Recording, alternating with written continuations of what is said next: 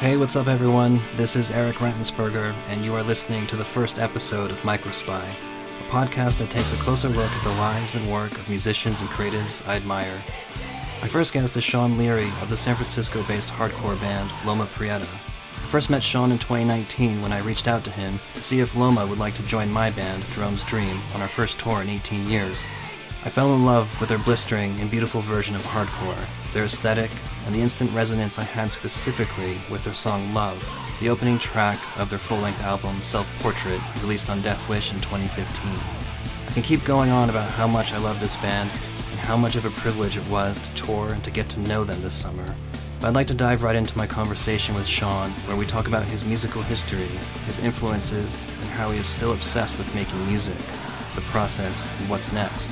So without further ado, here's my conversation with Sean Leary of Loma Prieta. Why don't we start with your recent release, Continuum, that just came out, I guess, last week, right? Yeah, I think the actual release date is maybe this coming weekend or something, but it's out there. It's been pressed. I think it's just shipping out, I think it comes out the 11th or something like that. So it's currently streaming, but the right. 7 inches will be available in a week or two. Yeah, that sounds right. Yeah. I think I told you this before, but someone DM'd us and they're like, "Yeah, have you heard the new Loma Prieta? What's up with that?" And then they were really surprised by sort of this different sound. I guess they would describe it as a different sound. The way Sure. I would look at it is just a continuation of you guys evolving over the years, right? It's a different vibe, but it's an amazing. It is, yeah.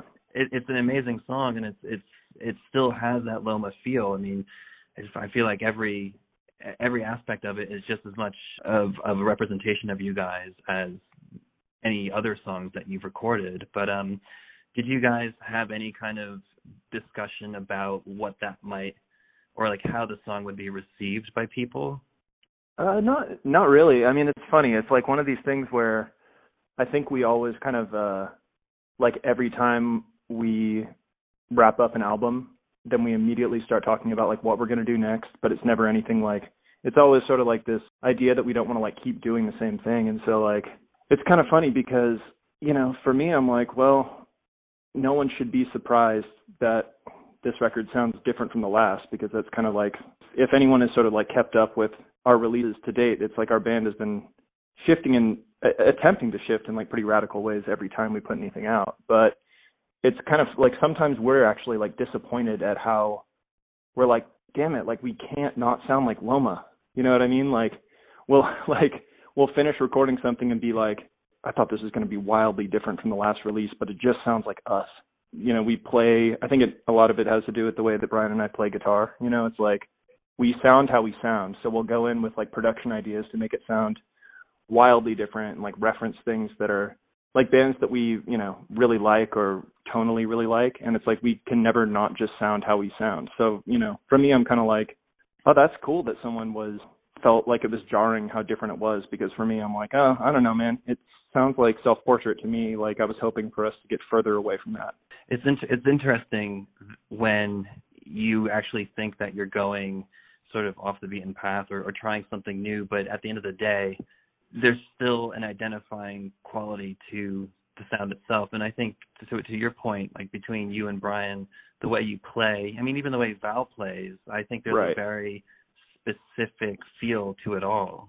And it's you can cover an Otis Redding song and it would still sound like Loma Prieta, because it's right. still how you lay into the guitar, how Val lays into the drums, or James on the bass, whatever right. it is, it's right. always going to be you guys. And that's an interesting thing with musicians as a whole, right? It's yeah, it totally is.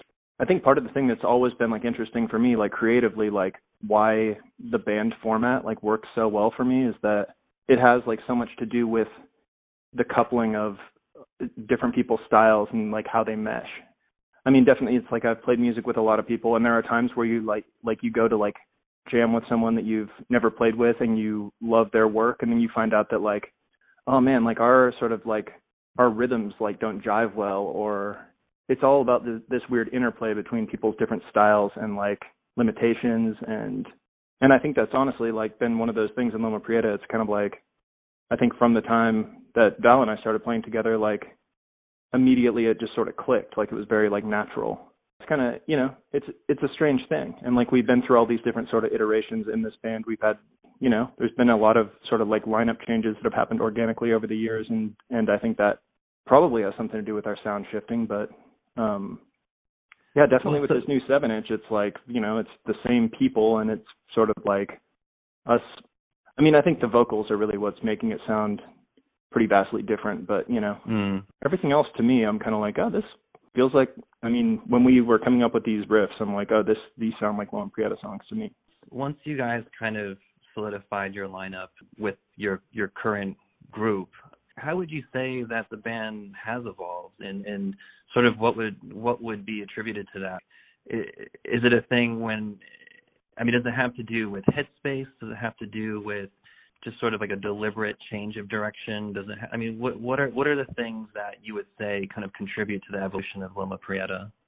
I mean, I think there's definitely like some conscious attempt to change, and also I just think it's like for any like group of people that are listening to music a lot and being inspired by things, and you know what I mean, it's sort of like natural that you're going to, even like subconsciously, things are gonna like creep in that, it's like we've been a band for at least probably 15 years plus now, and so it's kind of like I know that my music tastes, while I still love the stuff I loved 15 or 20 years ago, like there's been a lot of other things that have sort of like come into play, and things that obviously like subconsciously are influencing, your approach. And it's just like when you fall in love with a song, it's sort of like it's in there, you know what I mean? Yeah. It's having some effect. So when you're like sitting playing guitar, I think like my sense of melody is sort of always changing and stuff like that, and like you hear production things happening that totally that give you new ideas when you're going into the studio, and production itself has like totally changed too. Just like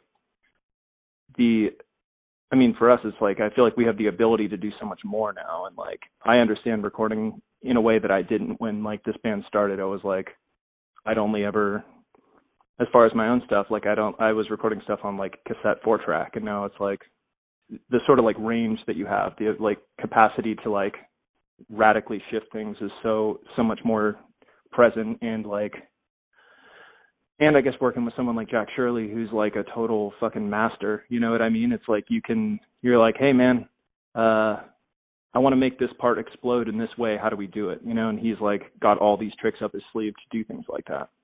I mean, that's also an interesting aspect of sort of the development of the sound, right? Is not only the collaboration between the band, but also the person you collaborate that records you, right? Right. Someone like Jack Shirley is he's in such a special position because of his talents as both a musician and a producer and a recording engineer. And I think what's so great about him is that he kind of speaks the language of the types of bands that we're in. Oh, 100%, yeah. And he knows exactly what to do, even if you or myself or any other person in a band like can't quite articulate it. I feel like What's so great about him is that he almost just like instinctually knows how to make it the best version of itself. I think that's totally true. And it's like, yeah, sometimes I feel like it's almost like there's like subtext there where he's like, he just, so naturally gets it, because I feel like we grew up listening to all the same bands. And like, I like met him through this band, like when when Loma was like really a new band. It was like we would play with Jack's band Comadre, who are like still to this day like one of my favorite punk bands. And like, yeah, it's like he's like seen the whole development, knows everything that sort of has happened like in this realm. And I think and has in some ways like shaped what's happened in this realm, like through his own band and just the records he's made and like the quality of like what he puts into it. Like he's like as invested as anyone in the band, it feels like to me, at least when I've recorded with him. And I've had like several of my bands have made records with him. So it's kind of like it's a very unique thing, and I feel like super fortunate just that we happen to be in the Bay Area at the same time. You know what I mean? Like having someone like him sort of in the same circles, and coming from underground music, coming from punk rock or hardcore, whatever you want to call it. Like, I think there's something really, it's almost invaluable to have someone of that skill set to be able to serve the community or scene of underground music, you know, Yeah. versus coming from an outside place and going to like a studio that has no idea what this music is rooted in. Right. Yeah, I think it's a totally different thing. And on some level, I feel like there's got to be something exciting to that too, to be like I feel like I know I've known bands like in our sort of world that always work with like a different engineer every time they record, and like go to studios that you wouldn't expect and get great results too. So it's like there's no wrong way to do it, but you know, it's yeah, for us I feel like, you know, our band kind of like was growing rapidly at this period of time where we were making records with Jack, and it was kind of like we were all like experimenting together, and he was totally like allowing us to do stuff that I feel like other people wouldn't. Probably Right. because we were like literally breaking his gear and shit. You know what I mean? Like he was, like I remember we recorded, I think it was when we recorded Lifeless with him, and we were just like, we came in like we want to make the most like damaged, fucked up sounding record that we possibly can. Like what can we do? And so at some point, like we finished making the record, and then I talked to him a couple weeks later, and he's like, yeah, man, I had to have my compressors serviced because the little like VU unit that kind of like shows how hard the compression is hitting, he's like, it like broke the needle. Like it got like you guys stuck broke the needle because we maxed his shit out. So, you know, he let us do that, man. Like who else would do that? This is true, and I guess I would consider that to be a success. You broke the meter. It felt good. It felt good, and it sounded you pretty yielded fucked up. great results. Yeah. But you know, you mentioned that you are and have played in other bands along the way. Right. Would you say that playing with other bands along the way has also sort of expanded your musical perception of like what your capabilities are, like what you're, you know, just kind of how you're approaching songwriting and music in general? Yeah, for sure. Yeah. I mean, I think it has kind of everything to do with like what I was talking about earlier about the ways that like a group of people combine into like one stereo track. It's like interesting to think about how much goes into that, and like how much the interplay between players like is like the sound of the band, you know what I mean? And like growing up, like a lot of the kind of like early super, you know, what I felt was like really creative punk stuff that I was listening to, it was bands where I was kind of like more fascinated with the sound than the songs themselves sometimes and stuff like that. And I think it just has to do with like particularly like a drummer's style when you're playing heavy music, you know what I mean? It's like, yeah, I mean, so, you know, there's that aspect to it where it's like I've always kind of been like, you meet people, you see their bands play, you become friends, and then you're like, man, I'm super curious to see what it would sound like if we like played music together, you know what I mean? And like see how that works. And totally, that's part of it, you know. That's definitely part of why I've been in so many bands, and then part of it is also like bands are a weird like entity where like there's always these like fits and starts, right? Like you have these cycles of things that happen, and everyone has a life. And for me, I'm just kind of like, I just want to play music all the time. So it's like I end up like starting bands because I'm like, well, yeah, I'm in like a lull right now. I don't think anything's going to be happening for like 3 months, but yeah, I want to talk to that dude about seeing about, you know, let's just get together. And then it always like oftentimes turns into a band.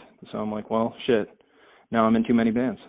It's clearly a thing that has to be sort of acknowledged or pacified in a way. You know, it's like you need that outlet for your creativity, your right. creativity, and yeah, I mean, it makes total sense.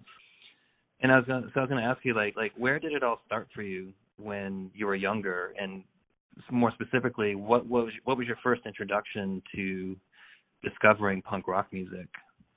Man, it's funny, like it's like you have to go back so far to like figure it out, you know what I mean? But I guess it kind of all is like maybe this like 1 or 2 year period, like when I was like in like junior high school. It was like I started junior high school just as this really like normal, well-adjusted kid who liked, you know, baseball, and like, you know, I had always loved music, but like it was sort of like during that period of time, I think it was funny. It was like I went to elementary school at this like very like hippie like art magnet school that like didn't have letter grades and like we didn't have spelling tests and all this shit. And it was just the most like bohemian Northern California like bullshit. Like there were like 20 kids in my grade and that was that. And then I started junior high school and it was like suddenly I was in like a class of 600 kids and like there were all these like super intense like jock dudes who I did not like. And I felt super kind of like not ostracized specifically, but like I definitely like couldn't really find my place. And then it was like I had this one buddy from the time I was like in second grade, and by the time we were in like fifth or sixth grade, he was fully like had like long hair and was like sneaking out to smoke weed and was just like a total like piece of shit like rocker kid. and he was just so fucking cool. And so we started like hanging out all the time, probably like halfway through seventh grade, which is when I started junior high. And then like he knew a kid that was like a grade above us who was like already playing in bands and stuff. So we started a band. And then that older kid, the kid a grade above us, is my friend Devin, who I'm like still best friends with. And like we played in Archaeopteryx together, which was like the band that like led me to meet the guys that I started Loma with. So it's like, it's funny like trying to like put it all together, but it was basically like, you know, between the ages of like 13 and 14, I went from being like, you know, just like some shy, like normal kid who was just trying to like not get my ass kicked in junior high school to like hanging out with all these rockers and like growing my hair long and being like a little dickhead and skating and shit. And then like, because we lived in this town, Petaluma, which is an hour north of San Francisco, and there was like a punk venue there, like a big like abandoned theater that turned into like a punk venue. And so it was like I just had total access to like this music scene, and there was a bunch of cool shit happening. So suddenly like your world was kind of opened up at that point where you started to find other kids who were into playing music, and then there was like this DIY punk rock venue in town that you were able to go to. And were those some of your first shows that you attended? I mean, they were my first shows that I attended that were like not like arena shows. You know what I mean? Like I guess when I was a little younger than that, like I got I have like an older half brother who's 16 years older than me, and he was always super awesome and like played in bands when I was a really little kid and stuff too. So when I was probably like 10 or 11, I was like really into like Guns N' Roses, and so he like took me to go see Guns N' Roses and Metallica at like Oakland Coliseum, and it was the most epic. Like it was so fucking sick, but like it was still such a foreign world, and I had no like real ambition to like. I wasn't like, I want to be in Guns N' Roses. I was just like, this is a crazy spectacle. You know what I mean? And then it wasn't really until, I guess it's just the like whole adolescence thing. It's like you have to like you find like an identity. And I like met these kids who were super cool and like didn't give a shit about anything. And I was like, I'm liking this. You know what I mean? And so we would like, it kind of started like convinced my mom to like let me go to a show like at the Phoenix, which is this venue in our town. And then it kind of turned into like, she didn't want to like let me go to shows all the time. So then it turned into us like sneaking out to go to shows, like on like a school night. We'd be like, well, fuck it, dude. There's like fucking Mickey and the Big Mouths are playing tonight, dude. We got to sneak out. And so we'd like go see these fucking hardcore shows and shit. And it was just super fun. And then, at the same time, like playing in bands together too. And so by the time I was like, definitely like well before we could drive, we were like playing shows, which is really funny to think about. Like we'd have to like find someone random. It would never be our parents. It was always like, oh, dude, like our drummer's like weird, like meth head uncle will drive us or whatever, or like our friend's older brother will drive us to the show. Whatever. So we have to like figure out how to get to the show and like, play these shows in Sonoma County. Were there any notable bands that stood out to you at the time, and were there any specific bands that you would say were responsible for opening up the world of, I would say like, for a lack of a better description, like chaotic hardcore or even screamo or emo stuff? Like right. What was the moment where you found yourself in this almost like sub world of punk rock? Right, yeah. Obviously, you know what I mean? Like Loma is so specific in where it lies within the genre of hardcore music, and like right. I've always felt, especially with Drone's Dream, like we always like it took us a minute to find ourselves in this circle of other bands who were approaching music in a similar way. Right.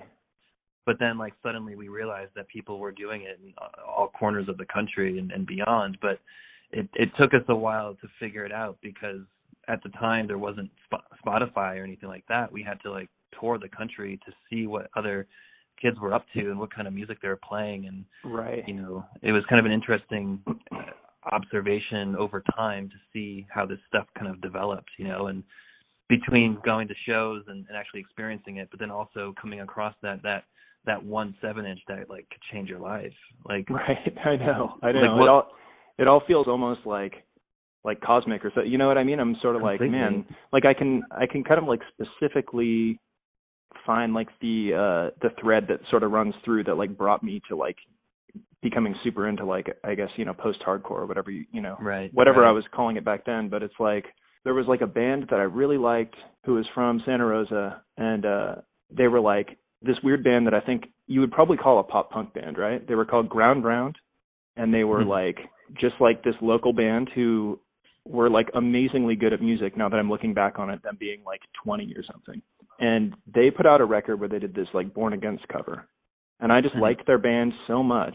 And I'd never heard of Born Against. And it was like, I mean, it's, as far as I was concerned, it's like pre-internet. Like I didn't use the internet like probably at all until 99 or something, right? So this would have been like maybe 95.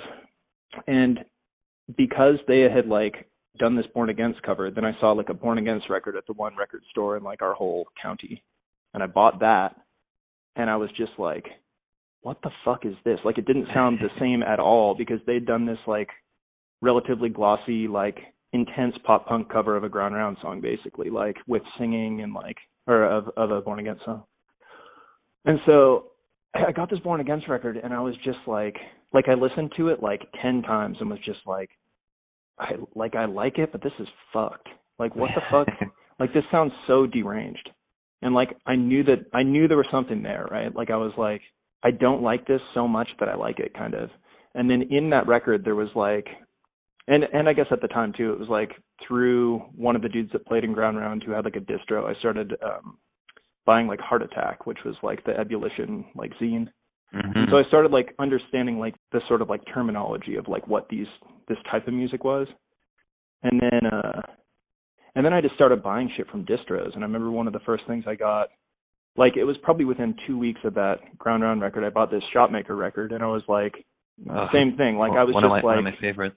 Yeah, I mean, and like to this day, it's like that's the band that like as soon as I heard that, I was just like, oh shit, I don't know about Sonic Youth anymore, man. Like I found some like severe noise. You know what I mean? Like this shit is fucking hard sounding, and it like, I guess it just really appealed to me in the sense that it seemed very like, just like not macho in any way. Like it was like I was like, this is so much heavier than any of like the bands that think they're heavy. You know what I mean? Like I was just so about it. Like it's like, it just sounds fucked up, that first Shopmaker LP.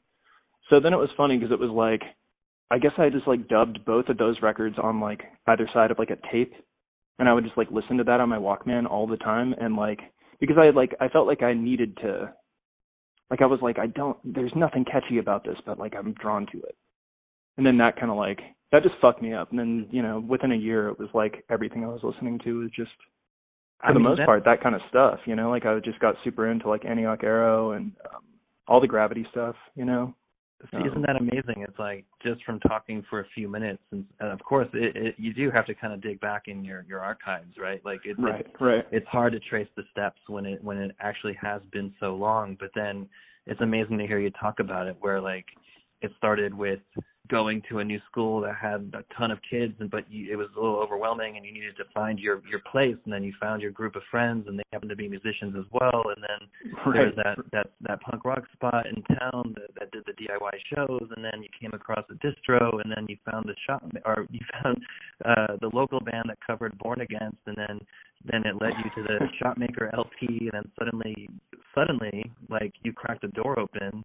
And I think Heart Attack, especially back then, was written. I don't want to call it like the holy grail of you know that like the window to that scene, but in a way it kind of was, because they did such a good job at the coverage of the shows, and of course Ebullition had its own distro and all that beyond its label, and they had really specific bands, you know, and the bands on Ebullition were very much of this particular subgenre of hardcore, you know. I mean, most specifically for me, like the standout release of Ebullition is Portraits of Past.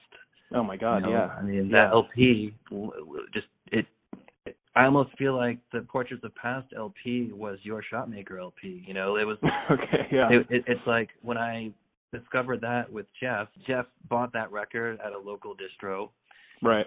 And he's like, dude, you have to come over and listen to this. And similar to what you did by putting, you know, both bands on each side of the cassette tape, we literally just put the record on and kept rotating. Like we just kept listening to it over and over and over and over and over and over, and just like shit just like became embedded in like our psyche, and we just absolutely fell in love with it because there was something so, I don't know, kind of to what you were saying about bands who thought they were heavy, and then you suddenly discover these other bands that play music that isn't veiled in like all this distortion, but it's more so about how it makes you feel. And there's something about how these kids back in the day, how they wrote music and how they played it, and also just the honesty behind it. That's I think what really got me was the discovery of this music, of just how honest it all felt. I think that was like a real marker of what this particular genre of hardcore was for me. Yeah, totally. You know, just like the discovery of music that wasn't quote unquote macho or meat-headed or metal. You know, it's like these bands were some of these bands hardly had any distortion on their guitars, and it evoked an emotion that like I've never felt while listening to a band before. You know, it's like, what is that? Like I didn't understand it at the time. I'm like, why am I feeling this way when listening to this record? Right. No, I know. It's like a very like ecstatic kind of feeling that I was like getting, and it just felt like, and I mean, I think at the time it was like just very fresh, and like it was not, I think I was seeking something at the time that like, I knew I was interested in sort of like music that was like, had like artistic motives or something like that. You know what I mean? Right. And so, yeah, there was just something like hit me right about that kind of stuff. And also I think part of it was that I was already like playing in sort of like pop punkish, emo-ish bands at the time. And when I heard, especially like Shotmaker and then like, and the other like Gravity Records bands I had mentioned and stuff like that, like I couldn't figure out how people were playing that. And that was like a cool challenge too. Like I was just like, how do you fucking sound like that? Like that's insane. Like I can hear what each like instrument is doing, but I don't understand how they like came up with these ideas, or like, it's just sort of part of like the lineage of how these things work, right? Like I'm sure those bands were listening to bands that maybe I wouldn't have been interested in at all, and sort of like stumbled upon this sound, and you know, like I know it ended up really innovating, you know? Completely. And that's a good word for it, because even to this day, you know, you listen to some of those records, like Swing Kids is coming to mind in particular. Yeah. Speaking of Gravity. Right. And like everyone was so young back then, right? And it's crazy to think there was like 18-year-old kids doing that shit. But right. It was. And I was very much, you know, in the same school of thought where like, I'm like, how are these bands doing what they're doing? You know, like how do they know how to make their shit sound that way? But then you realize over time that it's just how they knew how to do it. Like that's just what came out of them expressively, you know? And for sure, yeah. And I think that's what this music did for me, was it all, you know, the bands that resonated with me were the ones that like just gave that visceral feeling that you just couldn't really put your thumb on. Like it was just something that kind of came over you, and it was an amazing discovery to have especially when you're young, you know, and right. You are trying to find your place in the whole mix. It's just cool to find this particular community of bands who not only are playing this particular style of music, but you know, most of it was all rooted in DIY punk rock ethics. Yeah, totally. I still think it's amazing how kids back then, like, they made it work. Everything from the bands themselves to booking tours or from people holding shows in their basements or their living rooms or wherever, or people making flyers and it's like people were graphic designers back then and didn't even realize they were graphic designers. I know, man. It's funny when you look back on stuff. You're like, man, that is a fucking hot design, dude. Like, there's some flyers where I'm just like, I'm like, I've never seen anything that like looked more appealing in my life. No, I mean, same with album covers and packaging. Exactly. And stuff. Like exactly. It truly was innovative. I think back then, just the stuff that people made happen with the little they had was incredible. Like, I felt like the creativity in the mid 90s to early 2000s was very much in a sweet spot for this particular type of music. Yeah, I think so. I think that's sort of what it's kind of what drew me in, I guess. Yeah, I was just like looking for the most extreme sort of version of, like, I guess it's a pretentious term, but like art music or something. You know what I mean? I like wanted. I sort of associated like punk with open-mindedness, I guess, which is funny because I think it's so like not about that now. And it's interesting. Like, it's like frustrating in a way because I'm like, why? I mean, I've been feeling this way for like, at least 10 years, but I'm kind of like, when did we cross over into this realm where everyone's trying to like quantify whether or not things are punk? You know what I mean? It's like, well, it's like, punk was supposed to be sort of like the relief from everything else, right? It's just sort of like severe music that does what it wants. Well, it's funny that you mentioned that because I was truthfully feeling the same way 18 years ago when JD broke up. Right. And I think that never it was never not there. Sure. It's a tough one, right? Because you're absolutely right. Punk rock to me is supposed to be that outlet for you to do whatever you want and to have no rules and to not be restricted by anyone else's expectations, And I think that's still what it is for me personally, and I think that's what it is for a lot of people. But it's funny that you mentioned the whole thing where you've noticed over the years that people are always like checking. They're sort of checking the list to see if it matches up, or to see if like a band matches up to meet the criteria of what being a punk is, or some shit like that. And yeah, I just think it's so exhausting, and I found it so exhausting 18, 19 years ago. Yeah, I mean, it never stops being, I guess. And I get like, on some level, I'm like, I get why people are like proprietary about punk, because if it's to remain a subculture, right? Like, if it is about existing outside of all the parts of society that, like, we all kind of know are fucked up, maybe there needs to be some, people do need to like check what is and isn't punk as far as like ethical concerns and things like that. And I get that, but it is, it's funny just sort of like on a creative level. I'm like, I don't know, man. I feel like if someone thinks it's punk, it's punk. If they think they're making punk music, they are, kind of. Yeah. I mean, who's to tell them otherwise, Right. It's just like if a band decides to go in a different creative direction, are they suddenly no longer punk because they don't sound like the old stuff? I mean, like, my band ran into that over the years too. It's like every record we made was slightly different than the last, and but to your point earlier, it's like you could try to sound completely different, but you still could tell that it's the same people behind their instruments, Right. So I think it's about not being afraid to push the envelope and to do things based on your instinct, your creative instincts. Yeah. Whereas I think a lot of people, they unfortunately restrict themselves in what they can do or even want to do because of their fear of judgment and what other people are going to say about it. And that's too bad, Yeah. I mean, it's like I can see both sides, because as a fan, sometimes it's like, there have been bands where like they changed their sound like 30% and like they totally lost me. You know what I mean? So Right, it's like right.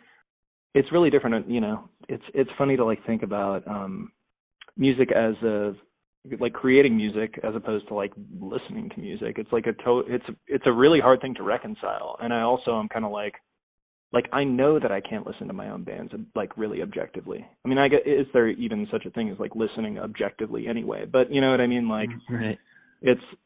I like can't, especially if I'm like in the middle of working on something, like I can't listen to it without like thinking about what I'm playing and like I'm actually like thinking about the moments in actually like physically playing it like too much to be able to like really know what it sounds like, I guess. So, you know, it's all pretty bizarre shit, man. Yeah, it's true. And I would also say, you know, you bring up a good point about the difference between playing music and listening to music. Because, right. I mean, they're obviously entirely different because, you know, we come from bands who play fairly aggressive, heavy music. But when I'm listening to music, I find myself listening to stuff that's not heavy at all.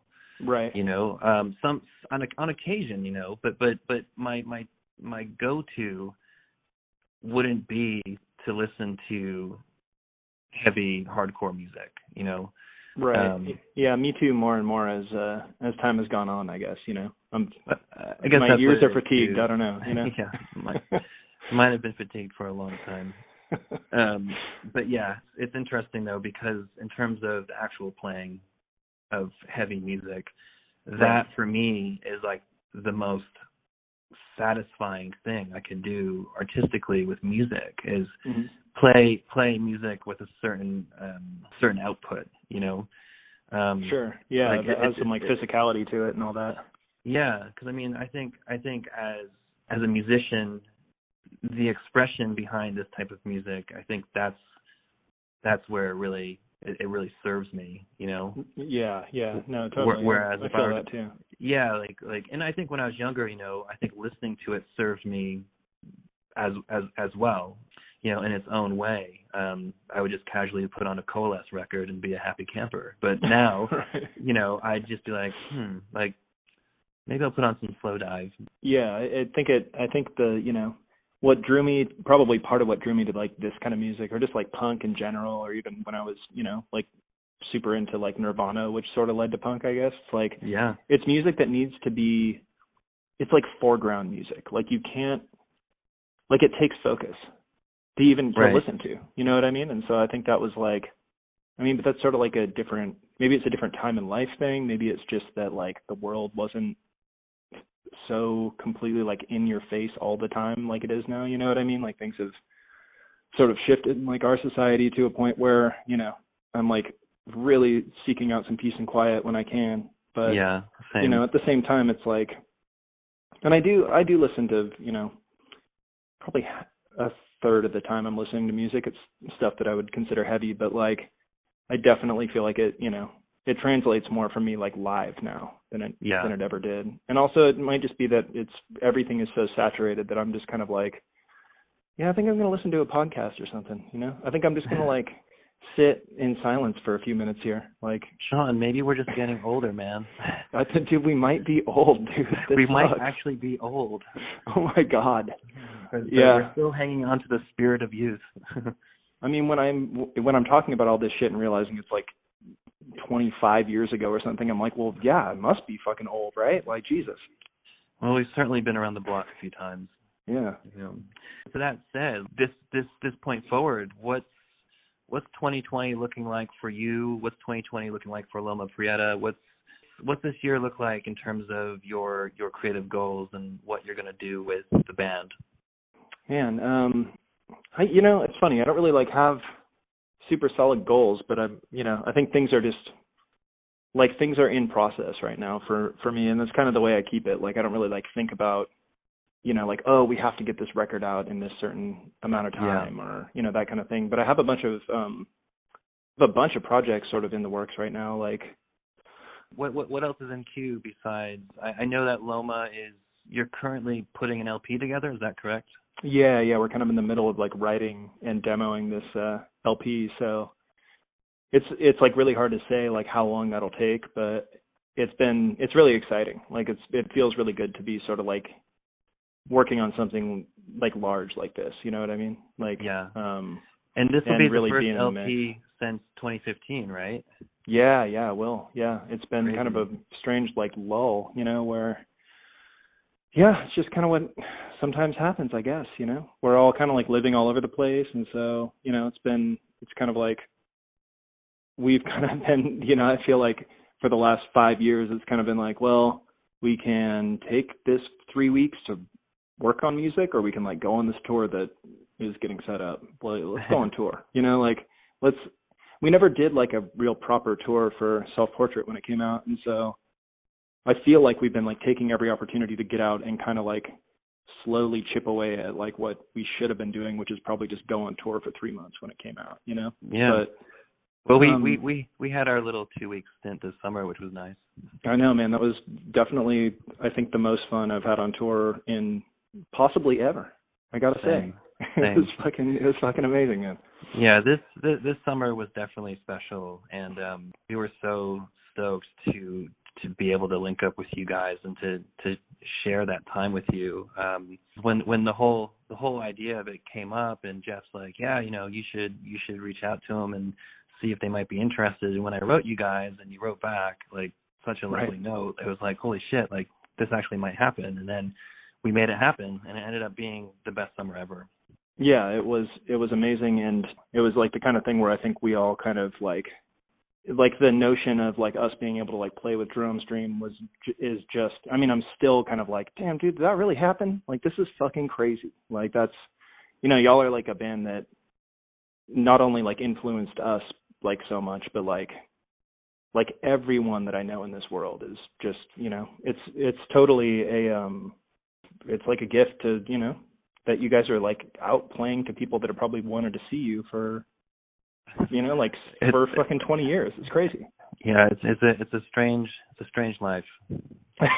Dude, I'm sure it feels very strange to you too, but you know, it definitely felt like some out of body shit for us. So I think we were just like, okay, let's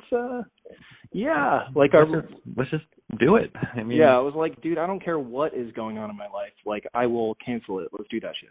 So fortunately, it was even better than I expected. I think for us, you know, having not toured over 18 years, to be able to come back and to basically join you know forces with a band like Loma, it made us feel safe. You know, it made us feel like we were taken care of, and I would say like we also felt that way with Jack, actually, to bring it back to Jack and sort of like this kind of fabric of people that we're all kind of a part of. That's another thing about punk rock is when you do find your people and you develop these friendships you very well otherwise might have never developed, you know, because you meet people through music, you meet people through this weird, you know, alternative culture of ours, and then suddenly you do feel safe, and suddenly you feel like you're a part of something that makes sense. And yeah, totally. And so this is the last thing I'll say about us, but like to return to touring and to do it with you guys at the top of it all was just like the best. And awesome, man. You know, but the rest is history, I guess. Yeah, absolutely. I mean, you know, what a time, man. We did it. 2020 punk rock. 2020, here it comes, man. Let's keep it going. Absolutely. So on that note, is there anything else that we should touch on that maybe we haven't, or is there anything that you wanna bring up or talk about, or how am I doing? I mean, you're doing great. You know, I'm hanging on for dear life, but you know, this is I haven't been as awkward as I expected myself to be, so that's cool. You know? Well, that must be a testament to my interview skills.